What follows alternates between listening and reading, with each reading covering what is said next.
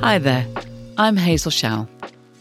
I'm here to guide you through the toughest transitions in life, business, even love. I'm a business psychologist who coaches execs and founders to navigate the messy stuff of life. That ranges from selling a business, the loss of something or someone important, to repairing relationships or restoring confidence. And I've been doing it for 30 years. Welcome to Endings. Is that realisation that things end for you, but they also end for people around you. In this episode, I'm speaking to Richard McLean. Richard's story is one of painstaking recovery after a stroke. He had to learn to walk and talk again. When you hear Richard talk, you'll hear how he learned to appreciate every moment.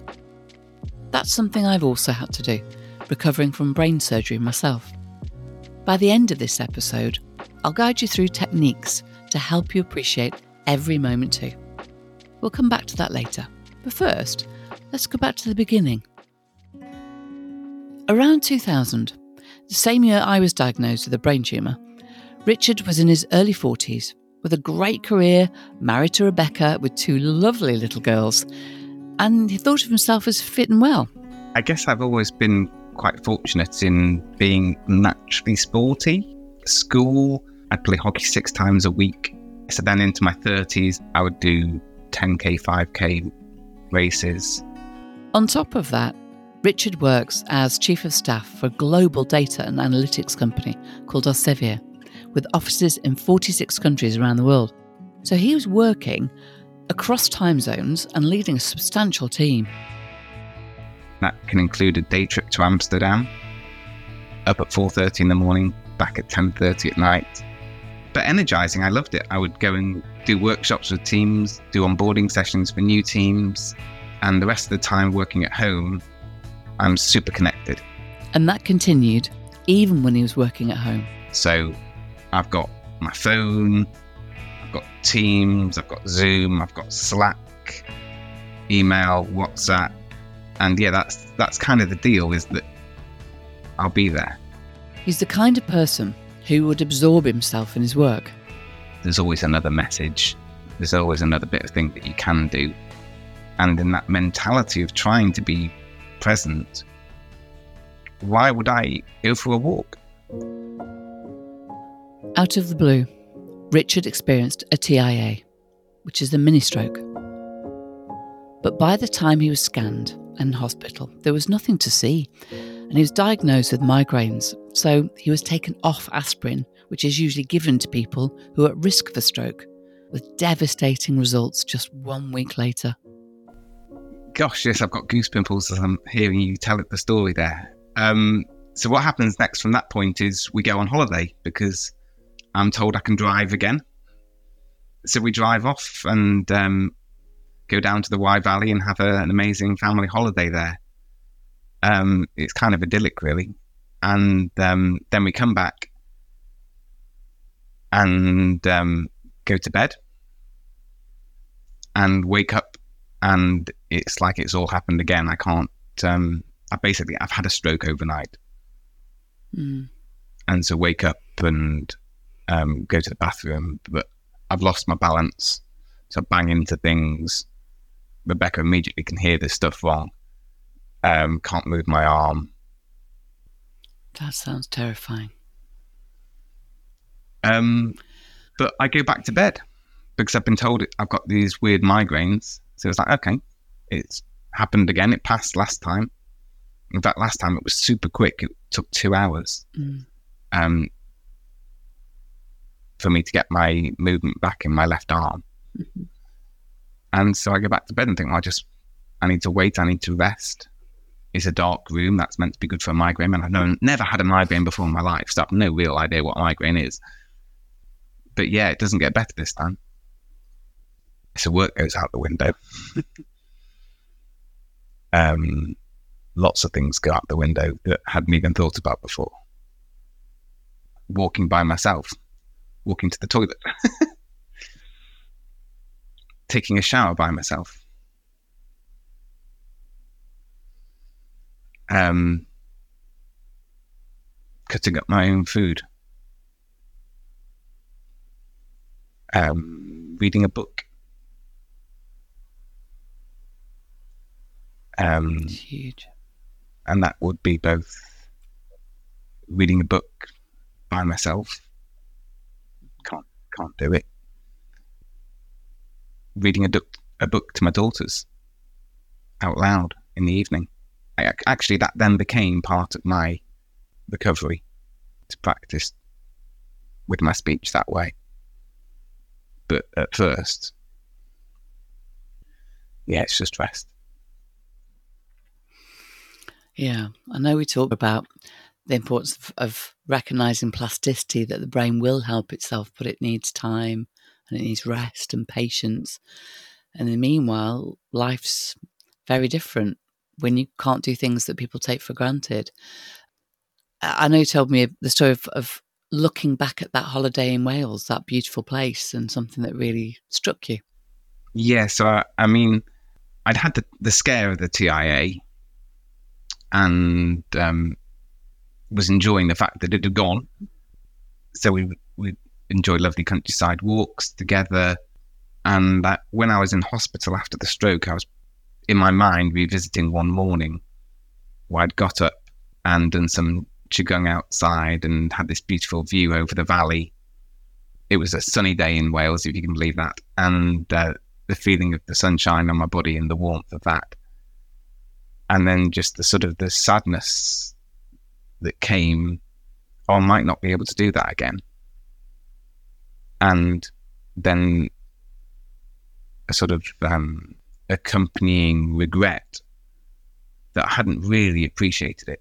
It had been lovely, but actually, had I really appreciated what it was to feel the sun on my body and to be able to stretch and move, and thinking, well, am I going to do that again?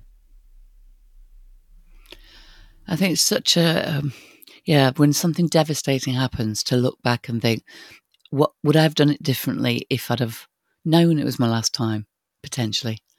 But yeah, it's a huge thing to confront. It wasn't just you that had the stroke, that experienced the stroke, that it was also your family. It's that realization that things end for you, but they also end for people around you.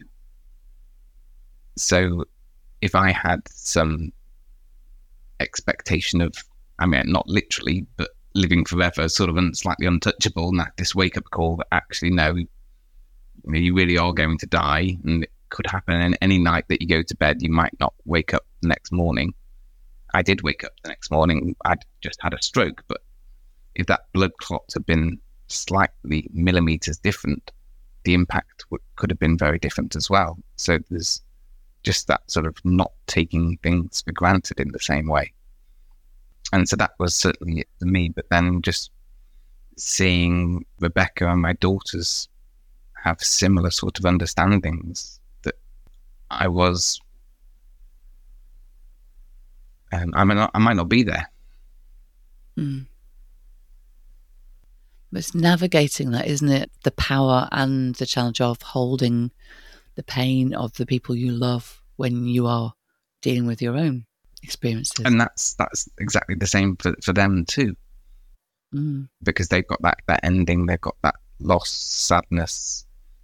But I think, it was great when they were able to see that in themselves, for themselves, as well as it being something for me, because otherwise you push those things away and don't allow them and accept them. And it's going to be hard to heal.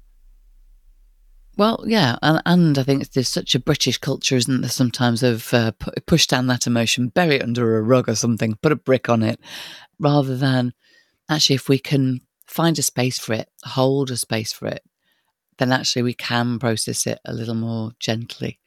But that takes courage to confront it and not just go, I don't even want to look at that. Just hide it away, pretend everything's okay. It's painful. Yeah, of course. So why accept that or allow that? Why look into that? Much easier to push it away in many ways. Well, especially when you're already dealing with physical pain. Adding to an emotional pain can feel like one more thing I do not need or do not want, rather than actually go through it now, pull off that blast, get into it. I always see it as a bit of a knot, and it kind of, you just pull a couple of strings and suddenly it can unravel and is a lot gentler. But, it's not something you get through or get past. It's something you've got to integrate. I like that analogy of the knot, whether it's a ball of string sort of knot and you pull it too quickly and it gets tighter, or you think of a knot in a muscle in your back, and if you tighten around it and hold that knot in the muscle, it contracts further. It actually gets tighter. The thing that I find works is actually, if you can sit with it and allow it, it actually then does expand and release, which is one of the reasons why massage works, because it helps release it. Yeah.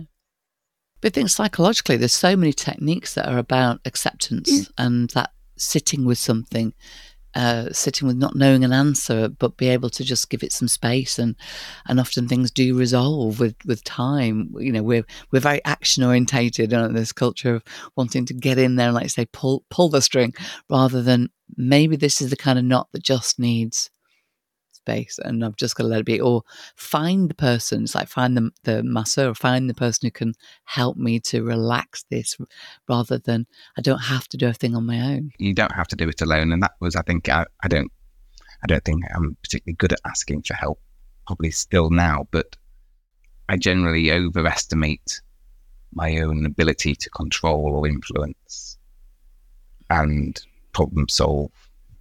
So again, letting go of some of that and finding actually other people are much better at it, or step in and it happens. And as you say, time. Well, it's allowing time to be one of the things that you reach out for. But there's some amazing experts. You worked really hard on recovery, but took a slightly different tack in terms of how you recovered. So I'm really interested to hear a bit more about that, and also what drove you to keep going, because you and I both know how hard that the rehab process is. No two strokes are the same, and I extend that and go, no two recoveries are the same either. So in my own sort of mental memory of my recovery, it's sort of got two elements to it. There's the real kind of physical rehab, and there's a much more explorative, how do I get well again?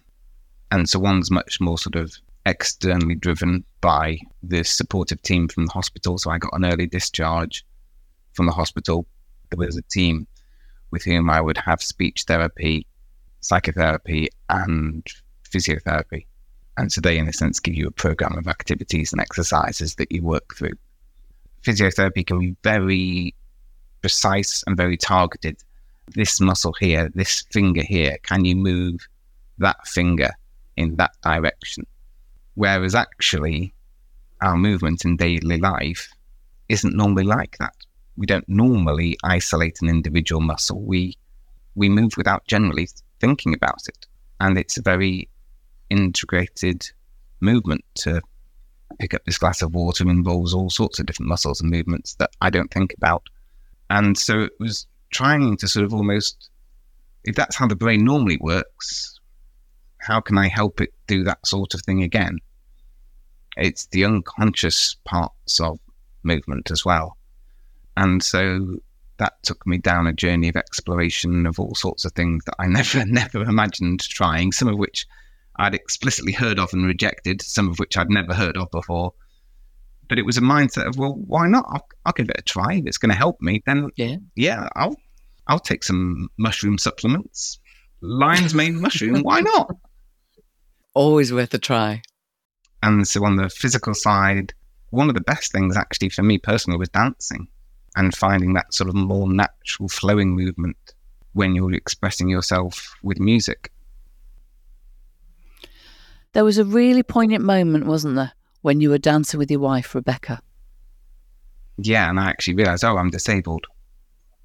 I'd never really looked at it that way. And of course, the mirror, your image is just there. It's like, this is what I look like when I dance. This arm's not doing what you might expect it to do, what it used to do. Other sorts of more classical therapeutic approaches, by which I mean with somebody else rather than just your own movement. Feldenkrais, Rolfing, And we're going to share some links or something to help people understand what these things are, because there's some strange names I'm going to come up with here. We will definitely, we'll put some links in the show So that's notes. a physical body work that particularly its approaches through the fascia, which is the connective tissue around the muscles, and it's integrated through the body, and it's an integrated body approach rather than isolating individual elements of your body. Watsu, which is one in water. You have a practitioner helping you and holding you and moving you through the water, which is incredibly relaxing. And also I had a blood pressure issue after the stroke, and my blood pressure after Watsu was so much lower. It was so relaxing. It's incredible. So you could see it working. Yeah. That's really powerful. Mm. Somatic experiencing, which is a body-based approach to helping people recover from the impacts of trauma. Meditation. Yeah, the list kind of goes on. But what I'm hearing is that I say the preparedness to try something, even if on the surface it seems unfamiliar or unusual, but to try it and see what has utility, what works for you. It's always interesting, the routes that you end up going down that you would have never predicted before, that suddenly you can be in a place where you think the principles of being open, trusting, support, it all makes sense then. And how long was it to get to the point where you could actually go back to work? So work was super supportive in terms of my return to work, and in terms of my initial just stopping work and just sort of no questions asked, just told me take the time that you need. So I'll be forever grateful for that. Wonderful. When I first returned to work, I would do 9 hours per week and then 12 hours the next week, and then gradually build it back up. It was 8 months from the TIA to being back at work full time. One complication in that is that I'd just started a new job. So I was actually returning to a different job than I'd left 8 months previously. So all that time was part of the sort of onboarding into a new role. It was a similar role, but in a different part of the organisation. You could end up claiming the prize for longest induction into a role. It's like, I'm doing it at 3-hour increments a week, and that's it. Yeah. That's what I'm going to do. Fantastic. And so, if we're kind of doing the day in the life of, what's the day in the life now then? So there are lots of similarities and differences as well. So I'm just sort of more boundaried with myself, I think. I would never commit to that expectation of always being able to contact me. I don't do back-to-back meetings in the same way. So for meetings that I schedule, it's always 25 minutes instead of half an hour. It's 45 minutes or 50 minutes instead of an hour, in order to have a break between meetings. Might sound stupid, but I always make sure I go outside every day. No, it's really good for your health. But I didn't when I was home-based before. That's the thing about brain injury, isn't it? That the pause that for some people might be 10 minutes between meetings, for you it became stand up and pause, move, pause. It's just a good discipline, just frustrating. I do know the frustration of that one. It feels like another world now, looking back on it. It's just over 3 years since the stroke. I still find things are improving. They just do. They do. And looking back, 'cause I know that since the focus of this series is all endings, then what actually ended for you? I think it's this taking for granted, this just sort of expectation that I've been very fortunate. I'd never had a night in hospital before in my life. Things sort of, it seemed I could just carefree continue through life and not really need to pay too much attention to them in that sense. And so that carefreeness, that taking for grantedness, I'm making it words here. I'm all right with that. They're things that I think ended for me. I get it. Because that's the thing, isn't it? That when it's easy for people to throw back, but you're here, like your life didn't end.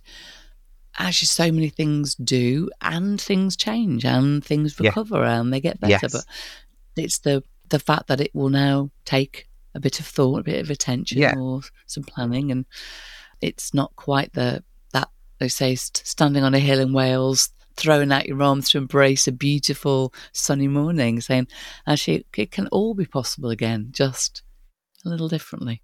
Yes, and, I sort of turn that question on its head in the sense of how much started for me.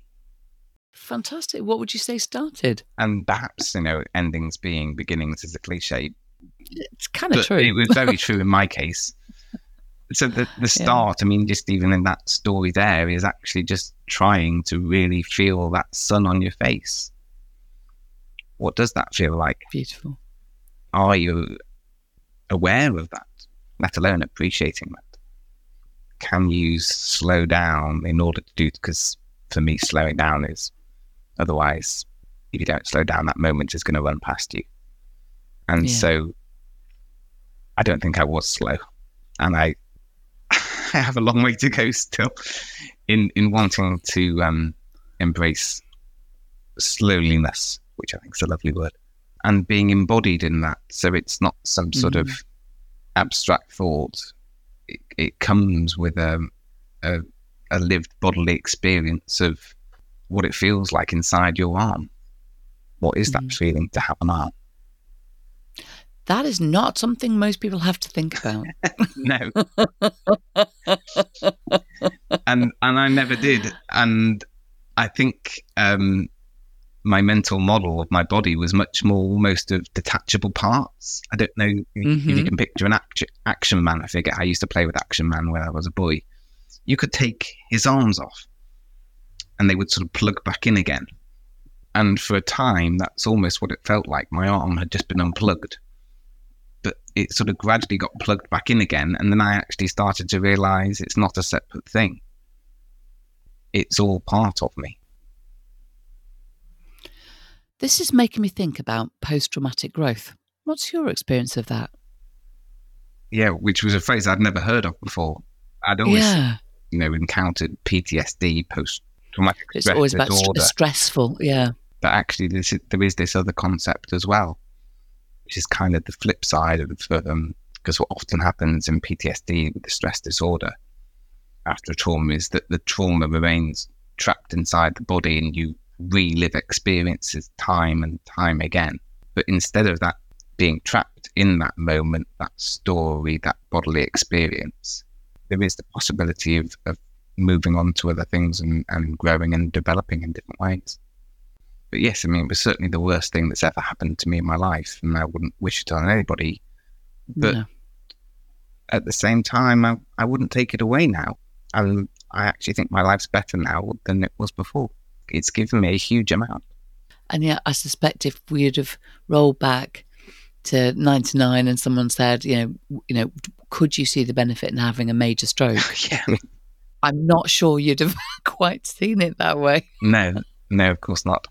So what do you think you have learned then from having a stroke? The value of life. Okay. That's huge. It's pretty random though, right? Whatever your sort of belief system is, it's an extraordinary thing that we're here. On Monday night, I was taking my daughter to her yoga class. I was sat outside just waiting to pick her up afterwards in the car, and a piece of music came on, which was one of my favourite pieces of music. It was on. I played it at our wedding party. And I was just listening to it and trying to listen to it. And I heard things in that piece of music that I'd never heard before. I don't know how many times I've listened to that tune, but I was able to just hear things in it that I was like, I've never heard that before. That's crazy. How many times have I listened to this? So it's a different version of sort of running past something. Yeah, we think, what are we missing in this rush to do things quickly, or to fill the day and not leave the spaces to breathe, to pause, to appreciate? And I think it's very easy for gratitude to sound trite, rather than it can also be a really profound experience to listen to something almost for the first time, to experience things for the first time, and to really appreciate we have an amazing body and a brain that can, with a bit of time, heal itself. And that it's all extraordinary, isn't it? It really is.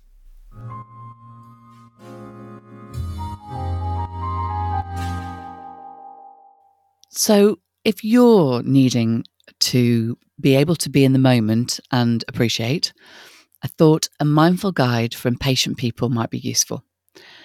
And the best practice I know is called stilling because it's actually really simple. I learned it from a wonderful teacher called Lynn Stoney, who specialises in family systems. And I do like the fact that it's just every day. You can do it while you're having a cup of tea. And the idea is to simply notice, to tune in, to breathe, and to appreciate how extraordinary it is that while we're so busy rushing around, our brain keeps going and then we just keep breathing. By noticing those extraordinary, ordinary things, you just tune in for a moment and that's it. You can do it whenever you want, practice as much as you want, but you can build on it if you like with any mindfulness practice. Personally, I like meditation, but that does take practice. I also like everything from colouring. Usually that's books with lots of detail or rude words because I find it funny. But if you have time, one of the things you can do is to build yourself an airlock. And the way you do that, which is creating yourself a little bit of peace in the middle of the chaos, is to imagine the parts of your life you need to keep separate. Good boundary management is vital. So if, for example, you've got something going on at home that you think, I worry about it all day, so I get distracted from my job and that's causing problems. Before you leave home, you write down the things that are worrying you in your head and you find something heavy in the house and you stick it on the note and you mentally leave it there. And then you go to work. And you promise yourself that you will deal with it, you will think about it, just not now, later. So you schedule the worry time.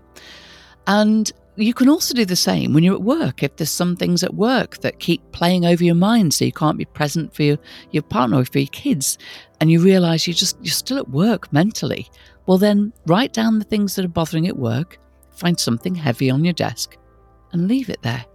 So you practice creating that airlock of a little bit of time for you. Before lockdown, we all used to, or many people used to use the commute to work for this. It used to be the time to sing, to listen to music, to listen to podcasts or audiobooks, anything, just to have that bit of peace that's just for you in between what can sometimes feel like chaos at work and chaos at home. But if you can do that, just try it. Because the idea is to not worry about the past, because that's gone, and to not worry about the future because it hasn't happened yet. And what you're able to do is to create that bit of space and imagine the peace of no demands, no alerts, no emails, just a little silence and some peace in your head. And all you have is now, really. That's enough, and you are enough. You have enough. If unhelpful thoughts just pop up, then notice them, as if you're seeing them from a distance, like they're nothing more than a leaf on a breeze, and watch it float away. And anyone listening to this recovering from life-altering illness will probably have heard about the 3 Ps: planning, pacing, prioritisation. I have to say, I was rubbish at all 3. But they are a great mantra for anybody with a busy life or career too, to remember that you need your energy to do what you do and to be who you need to be for other people. Richard called it the art of slowness, not worrying about how quickly you can do something, but how well. By slowing down, we give ourselves a chance to do things consciously. And if you are recovering mobility, it's also safer. I remember being terrified of falling for quite a while after a nasty fall in the shower because I was rushing, it was too soon. Now I'm okay, that my world needs a little adaptation. My flower beds are raised, my shower is a walk-in, but I can do almost everything I used to, just a little slower. And what I can't do, yes, sometimes it frustrates me, but I breathe. I watch the need to do those things just drift away like leaves. My final thought for you is about Richard's growth mindset. I also explored this in the first series of this podcast in episode 2, Charlotte's story, who's also recovering from life-changing injury. Because the ability to learn from failure, not to judge yourself, just pick yourself up and try again. I know it's frustrating, but when you can get that magic breakthrough. It's amazing. And you can say, as Richard did, well, if that, well, what else can I do? And you keep going. There is a Japanese proverb I learnt from Philip Dyer, who you'll hear from in this series, and it says, fall down 6 times, get up 7. It's all we can do. It's all we can ask of ourselves. Thank you so much to Richard for sharing his story. I hope you enjoyed this episode of Endings. And if you'd like to share your thoughts, I would love to hear them. So you can reach me at HazelCS on LinkedIn or Twitter. And if you'd like to extend your mindfulness practice, then I do have something for you. I've recorded a few free guided meditations which you can access on my website, which is justhazel.co.uk. Try them out. I also promised Richard that we'd share a link for some of the integrative recovery resources that he valued. If you're interested, you might want to explore if they could be right for you. Click on the link in the show notes for a few ideas from Richard and from me. I wish you a good recovery and be kind to yourself. Finally, if you know somebody who might benefit from hearing about dealing with life-altering illnesses, then do share this episode with them. I'm Hazel Showell, and I hope you'll join me again for another episode of Endings.